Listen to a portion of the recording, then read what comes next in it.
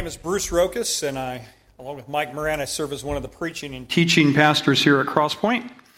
And I just want to say Happy Mother's Day to all the mothers in our audience this morning. Mothers, grandmothers, great-grandmothers, God bless you, and thank you for being here today. Mother's Day is a little different from Father's Day. Yes, Father, what he wants for Father's Day. He says, man, I just want to sleep in, maybe have a nice big breakfast waiting for me when I get up, maybe go out and play a little golf, you know.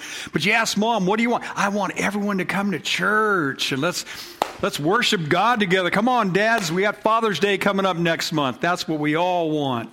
Godly mothers, godly fathers, and we're glad that you're here today. After an elementary school teacher had given her class a science lesson on magnets, she gave them a little pop quiz to see how much that they had learned. And one of the questions on the pop quiz read like this. My name starts with M, has 6 letters, and I pick up things. What am I? Well, about half the class wrote down mothers, right? A lesson on magnets, but they picked up on mothers. And you know, you mothers really do a lot of picking up and straightening up of the messes that we make, not just in our homes, but in our lives. Amen? And we thank you for doing that. Mothers have a tough job. It's really hard to be a mother in 2019, but I would add equally to that, it's really hard to be a teenager in 2019 as well. I mean, this is the first generation to grow up in a completely digital age. A few weeks ago in our series on clarifying your worldview, I gave a statistic about adults, but I just recently discovered it's equally true of young people born after the year 2000. Their biblical worldview is only 4%, along with the adults. It matches. Only 4%. And teenage depression and teenage suicide rates are skyrocketing. What's that all about? Digital age? Any teenagers have one of these? I mean, they grew up with a computer in their hands, basically, right? I mean, if you were born after the year, 2000, it means you're 19 years old today, but you grew up with technology that our generation didn't have. We had to sneak off to do some of the things that you see on here you shouldn't be seeing. And then you got Facebook, which is really fight book and bully book and all that kind of stuff. There's issues that our young people have to deal with because of the digital age that we never had. Now, it's a two-edged sword. Technology is wonderful, but it's also part of the problem, and we need to deal with that. However, don't lose hope. That's why God gave us a mother and a father. That's why God gave us parents to teach their children to know and to love God and to accept Jesus Christ as their Lord and Savior. See, Mom, that's your number one job. Dad, what about dads? Same, number one job. And don't try to come across to your kids that you got it all together, that you're perfect. They know better. But admit your flaws, admit your weaknesses, and say, son, daughter, here's what I do with that. I take it to the Lord. Yes, mom, dads have hurts, habits, hang-ups, sins, and we're open and we're honest with our families, but we say, and we take it to the Lord, and son, daughter, here's what you should do. Take it to the Lord. God is merciful. God is loving. He doesn't want you hurting yourself. He doesn't want you cutting yourself. He doesn't want you damaging yourself. He wants to love on you and forgive you. And that changes a young person's perspective when they see their Heavenly Father as one of love and not judgmentalism. And then once they know Christ, challenge them to grow. Challenge them to make commitments and to keep commitments. Challenge them to not just be takers in this world, but to be givers in this world. And then challenge them to grow in the grace, notice, in the grace and knowledge of our Lord Jesus Christ. Not legalism, not do's and don'ts. It's more grace. And that'll change the course of history. Well, what's the church's job? To raise your children for you? No. The Bible never says anything like that. That's why he gave mothers and fathers. But the church is to come alongside parents and help them, equip them, for that task. Exodus chapter 20 and verse 12 says, honor your father and your mother. I've underlined mother today because we're going to focus on her. Next month is Father's Day. We'll focus on him. But I want you to honor your mother and your father.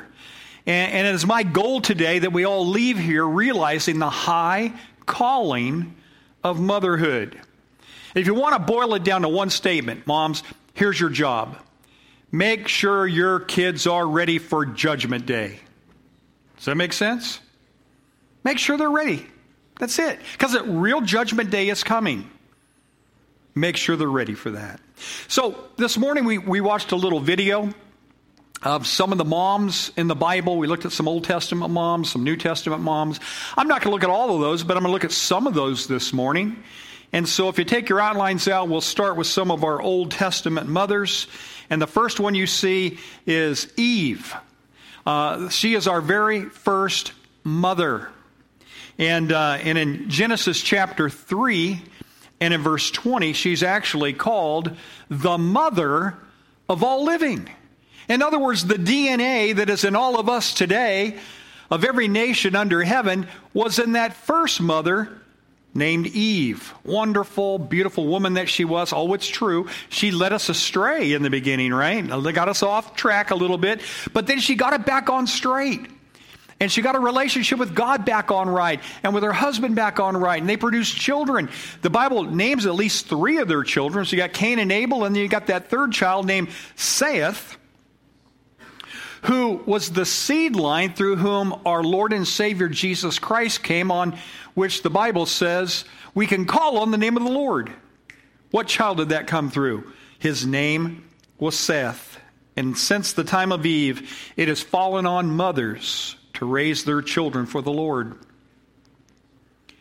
Our mothers not only bring us into the world, well, then they nurture us, and they develop us, and they help us, and they provide for us, and they raise us up, and they teach us discipline. Mothers have a remarkable ability to change the world through their children. Let's take a look, first of all, at this Old Testament mother, Eve. The world was changed because of her. What was lost in the fall was gained through a child. Genesis 3:15 says, through the seed of woman, all the families of the earth shall be blessed. And God used that third child, Seth, to make that happen. Kipling said, an ounce of mother, I like this quote, is worth a pound of preacher. You see, we get your kids that we're lucky once a week, but you have the blessing of having them every day to pour into their lives, don't you? And discipline, and show them Jesus, and show them grace, and show them love through you. Mothers have to teach and administer proper love and discipline in their home. And sometimes that really needs the wisdom of Solomon to know how to balance all that and to do it right. I heard about a mother who one day had to discipline her daughter for her bad table manners. And for discipline, the mother says, for the rest of the day, you're going to have to sit at the card table while the rest of the family eats at the big table. And that night when supper was served, the little girl was over here and the whole family was over here, and the family said grace. And once they were finished saying grace, before they started to eat, they heard the little daughter start up. And she said, thank you, Lord, for preparing a place before me in the presence of mine enemies. Listen, kids, your mother's not your enemy. She is your friend. She loves you. She just wants the best for you. And sometimes discipline helps bring that out. She is a gift from God to help you grow. Amen? All right. So there's Eve. Then we look at Jochebed, the mother of Moses. Now, the background to this is found in Exodus chapter 2, the first 10 verses. If you recall, this Levite couple have a son. They see God's hand is on this boy, and they see something special here. But about the same time of his birth, Pharaoh, remember they lived in Egypt, Pharaoh was fearful that the children of Israel were beginning to outnumber the Egyptians, and so had placed in order a commandment that all baby boys 2 years and younger were to be killed. Man, just chuck them out in the Nile River, whatever you want to do. And the Egyptian soldiers were going door to door looking for babies like this. And this boy's now 3 years old, and it's harder and harder to hide this baby. So Jochebed, she takes some reeds and puts together a little basket, fills it with pitch, puts it in a little blanket, puts it in the Nile River, and places it among the reeds. And to babysit was older sister Miriam. So she's off kind of taking a look over here and making sure little baby brother's all right. And wasn't it lucky that particular day that Pharaoh's daughter decided to go down to the river, take a little bath, enjoy a little swimming. And as she goes out into the water, she hears the crying of this little baby. And she goes over, sees the basket, picks up this little baby. Did you know what the word Moses means? It means to draw out of water. And she goes, this looks like a good baby. I think I'll take it home, raise it as my own. Where's the safest place for Moses in all of Egypt? In Pharaoh's own household. See, what's Pharaoh trying to do to these babies? The deliverer that's supposed to arise. Do you see how we say it's luck that this all happened this way, but it's the providence of God. It's the hand of God. This is God intervening. And sometimes God will use your children. See, God doesn't only think in the here and now. Moms, dads, God thinks generationally.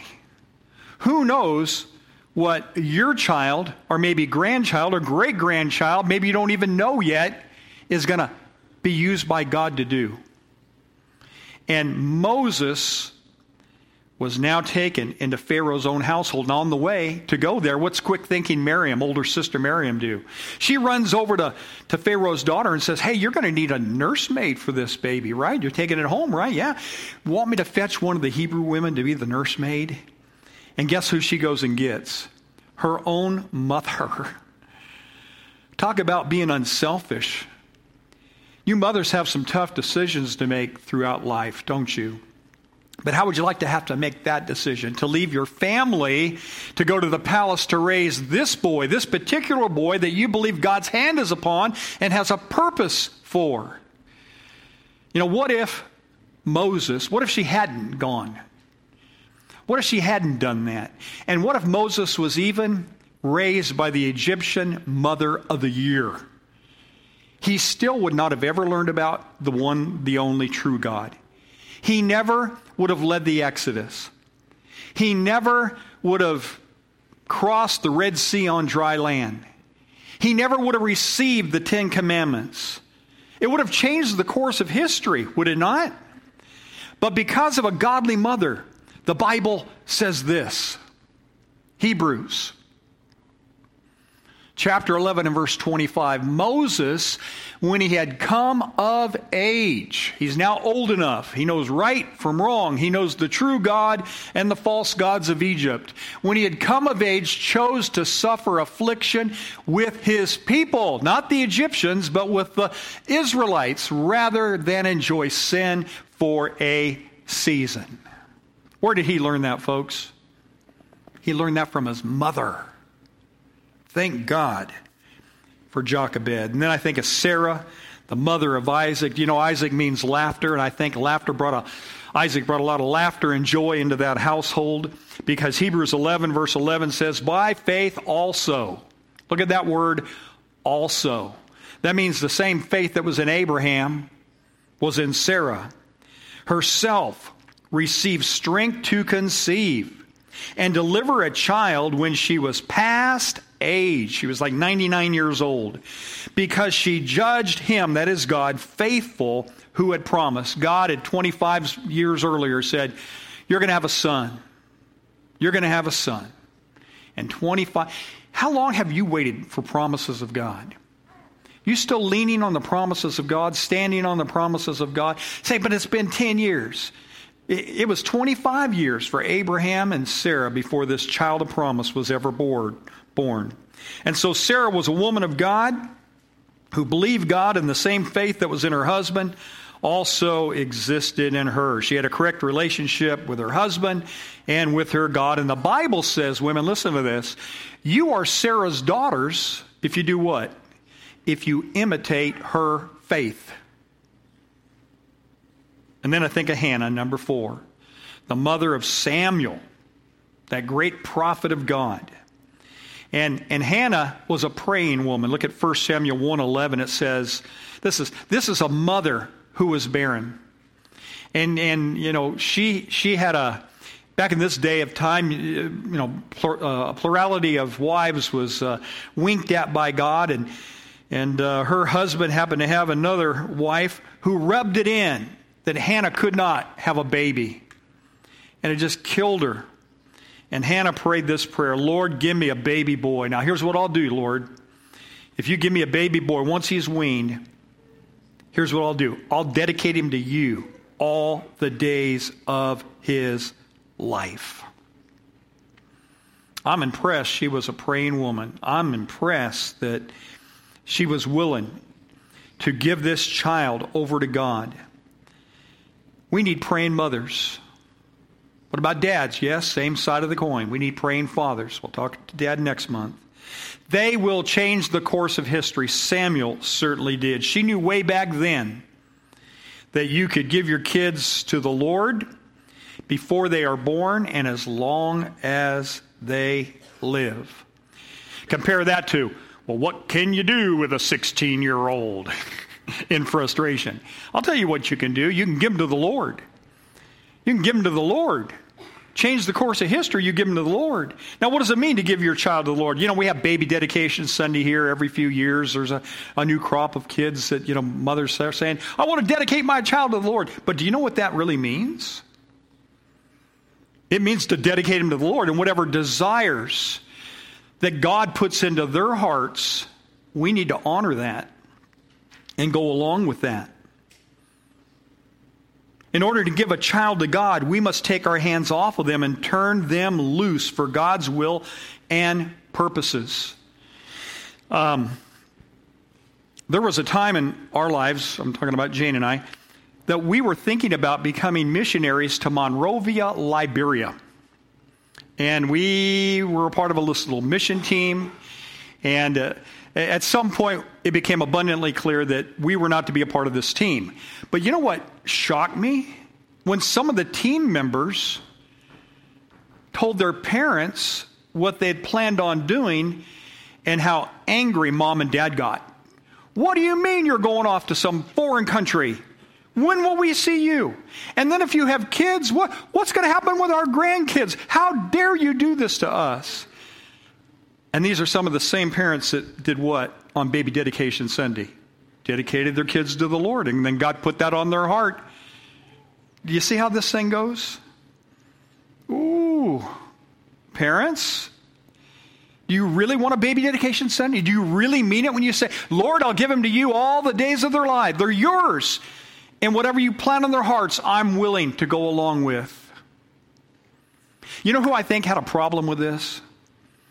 Mary, the mother of Jesus. We'll talk about her in a moment.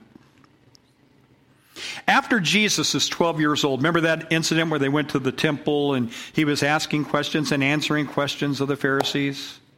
And then Joseph and Mary come back, and what's Mother Mary say? Jesus, how could you do this to your father and I? Remember what Jesus said back? He said, Mother, I must be about my Father's business. He's not pointing to Joseph. He's pointing to. And she got it. She held those things in her heart, and Jesus grew in wisdom and in stature and favor with God and favor with man. And then we don't hear any more about Joseph after that scene. I think sometime early on after that, Joseph is not on the scene. Whether he died, I don't know. We just don't hear any more about him. And I think Mary became very, very reliant upon Jesus. Not that he was this miracle-working kid that just made life easy for mom, but that he was just such an industrious young man that she depended a whole lot on Jesus. And now Jesus, fast forward has been tempted in the wilderness. He prayed and fasted 40 days and nights. He has chosen his 12, and he's beginning his ministry. And Jesus loved a good party, and he took the 12 to a party, a marriage feast in Cana of Galilee, if you recall. Remember that scene? And what did they run out of? Wine. And Mother Mary comes to Jesus with this issue, with this problem. I don't know if she was the caterer. I don't know if she was in charge of the beverages that day. But she came to Jesus. The Bible says this is Jesus' first miracle, so she's not asking him to do a miracle. She just sees him as very industrious. I've leaned on him. I've relied on him. And so she brings some guys that says, Jesus, help. And Jesus has been trying to cut the apron strings for a long time. Mom, you know my mission, Father's business. You can't keep clinging to me. You can't keep holding on to me. And Jesus says, woman, what am I going to do with you? You know when you read an email or you read something in a book, it's hard to hear the inflection in the voice. It's hard to hear what's going on. Some people, sounds like Jesus is being rude to his mother. He calls her a woman, not mother.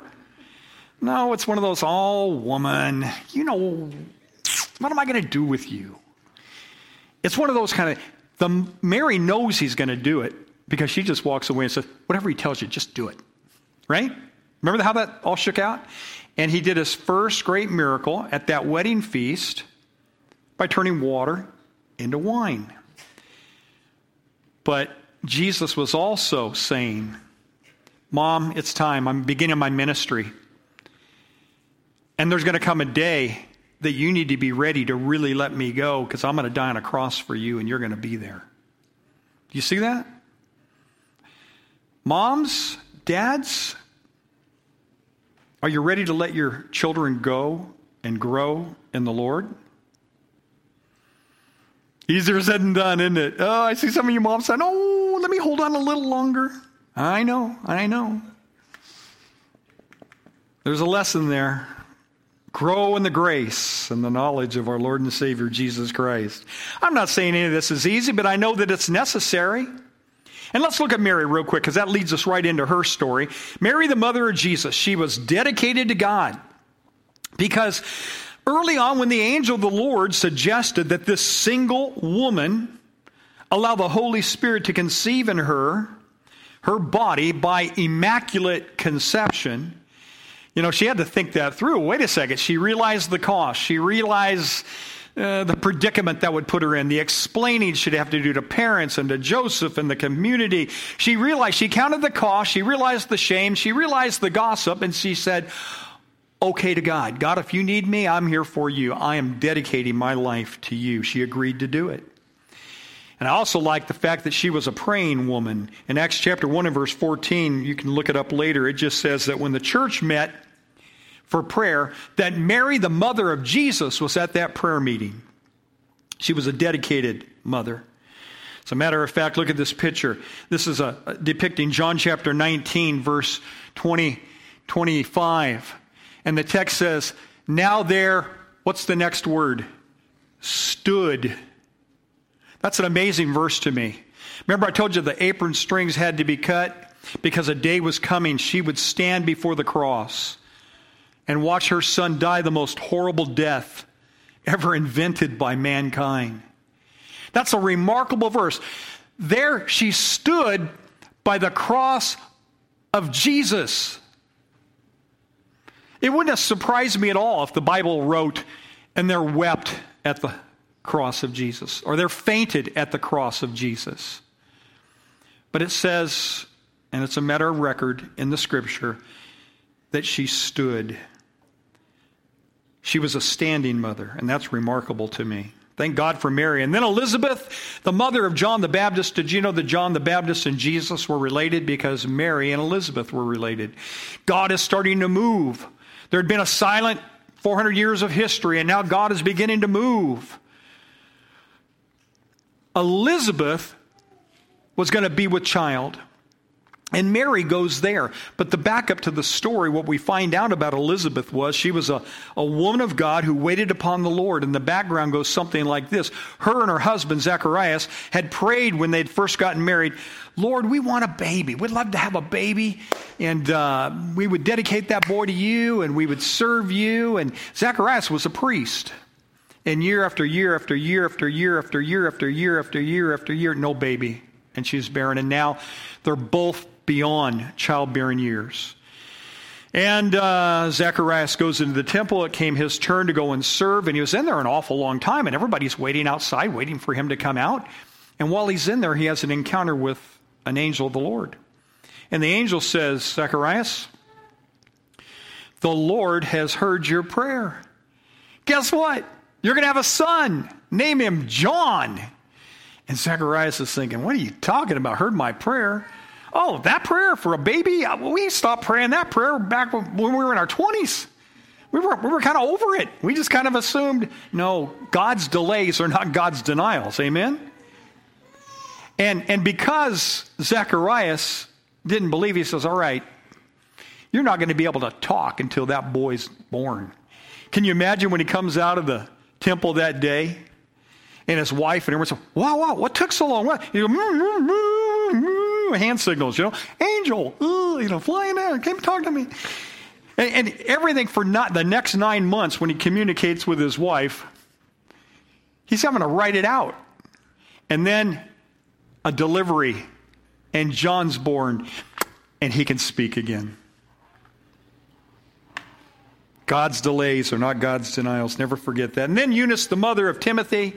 How are we doing on time? Oh, we'll just skip Eunice. No, just kidding. 2 Timothy 1:5. I have been reminded of your sincere faith. This is Paul talking to Timothy, writes Tim a letter, which first lived where? In your grandmother Lois, and in your mother Eunice. And I am persuaded now lives in you also. Isn't that a beautiful verse? Where did Timothy's faith come from? It started with a grandmother, and then it went to a mother, and then it was imparted to him, and he became a great, mighty man of God. The Bible says that the great faith that was in Timothy first came from his mother and his grandmother, and he became a great preacher. But the mother and the grandmother deserve all the credit. Well, what about the father? The Bible doesn't say much about the father. The Bible credits the mother. And then 2 Timothy chapter 3 and verse 15. Let's just go ahead and read this off the screen. And how from infancy, Timothy, remember when you were a baby? You have known the Holy Scriptures. That's the Bible, folks. Which are able to make you wise unto, what's the next word? Salvation. Do you see this book right here, moms? Are you teaching it to your little ones? What's the point of this book according to that verse? Salvation. The purpose of Scripture is to get your kids safe. That's the primary purpose. Never forget that.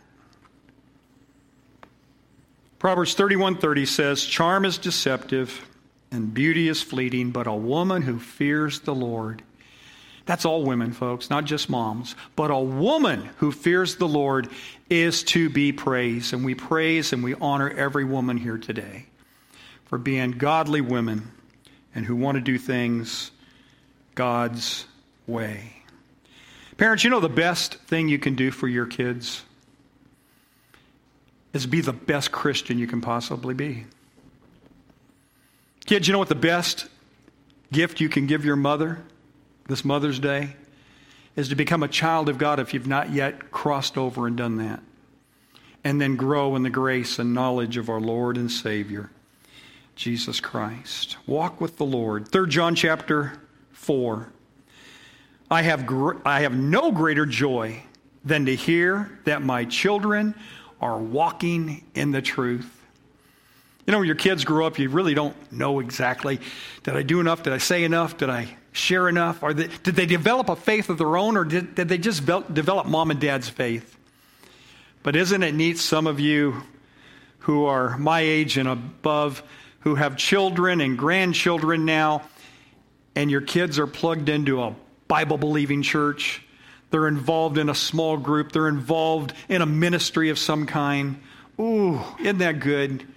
There's nothing that makes your heart feel any better than to hear your children are walking in the truth. And every son and every daughter can give their mother that gift today. If you haven't already done so, do that. If you need to bless your mother's life by getting right with God, making angels sing, you can come home this very day. You can make it public. You can come forward. We can talk about it. Or you can do it right there in the seat where you're at. Let the Holy Spirit speak to you wherever you are. If you're away from God, come on home. And now to the moms, we'll close with this. The moms who protect us, the moms who support us, the moms who instruct us, to the moms who are loyal to us, we say thank you. Amen? Amen. Let's pray. So whether you are a parent or not, how are you being intentional about pouring into the discipling of the next generation? Thank you, Heavenly Father, for the godly mothers you have blessed us with here at Crosspoint. Thank you for their faith. Thank you for their love. Thank you for their support. Bless them for all that they do. And Father, would you bless those who long to be mothers, but haven't yet been able to conceive? Would you bless them with the children that they desire to have? And would you bless those mothers who've had miscarriages, miscarriage after miscarriage in some cases? And would you bless the mothers who have lost children through death? And would you bless the mothers who have children, but they're not walking with you? May they come home today, we pray. In Jesus' name, amen.